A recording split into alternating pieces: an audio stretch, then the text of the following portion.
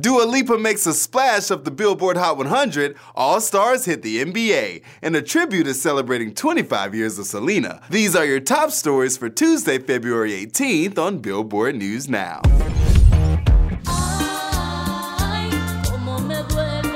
Fans of Selena Quintanilla have a star-studded tribute to look forward to. A concert is on its way in celebration of the late Mexican-American singer, whose music continues to connect people of all ages, races, and cultures together. Dubbed as Selena 25 Años and honoring 25 years of her legacy, the one-day concert will take place from noon to 11:45 p.m. local time on Saturday, May 9th at the Alamo Dome in San Antonio, Texas.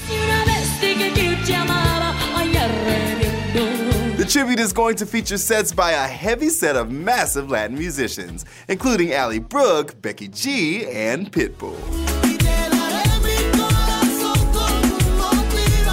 The legend's sister, Suzette Quintanilla, stated, "We are excited to bring this ultimate fan experience to honor and celebrate my sister Selena. San Antonio and the Alamo Dome have always held a special place in our hearts, and we're honored that the city of San Antonio has welcomed us." And this weekend was litty for NBA and music fans alike, and my main man Ty has all the details. All the ballers were out for NBA All-Star Weekend, and Chicago native Chance the Rapper repped his hometown the right way.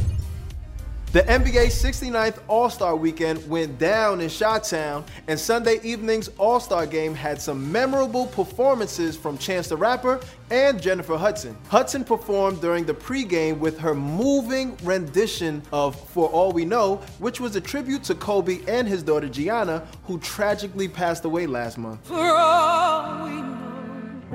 As halftime rolled around, Chance the Rapper rocked the crowd with Lil Wayne performing No Problems, and even brought out Quavo and DJ Khaled to perform I'm the One.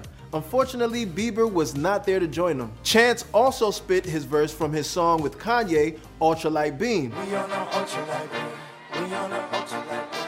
Kanye was spotted at the game, so I think we're all pretty bummed he didn't join Chance. Finally, the Chicago rapper paid tribute to Kobe and Gianna with his song, I Was a Rock. I was a rock. Oh, how I wish I could play basketball, but what I do know is the charts, well, and the lyrics to the box. I got the mojo deals, we been trapping like the 80s.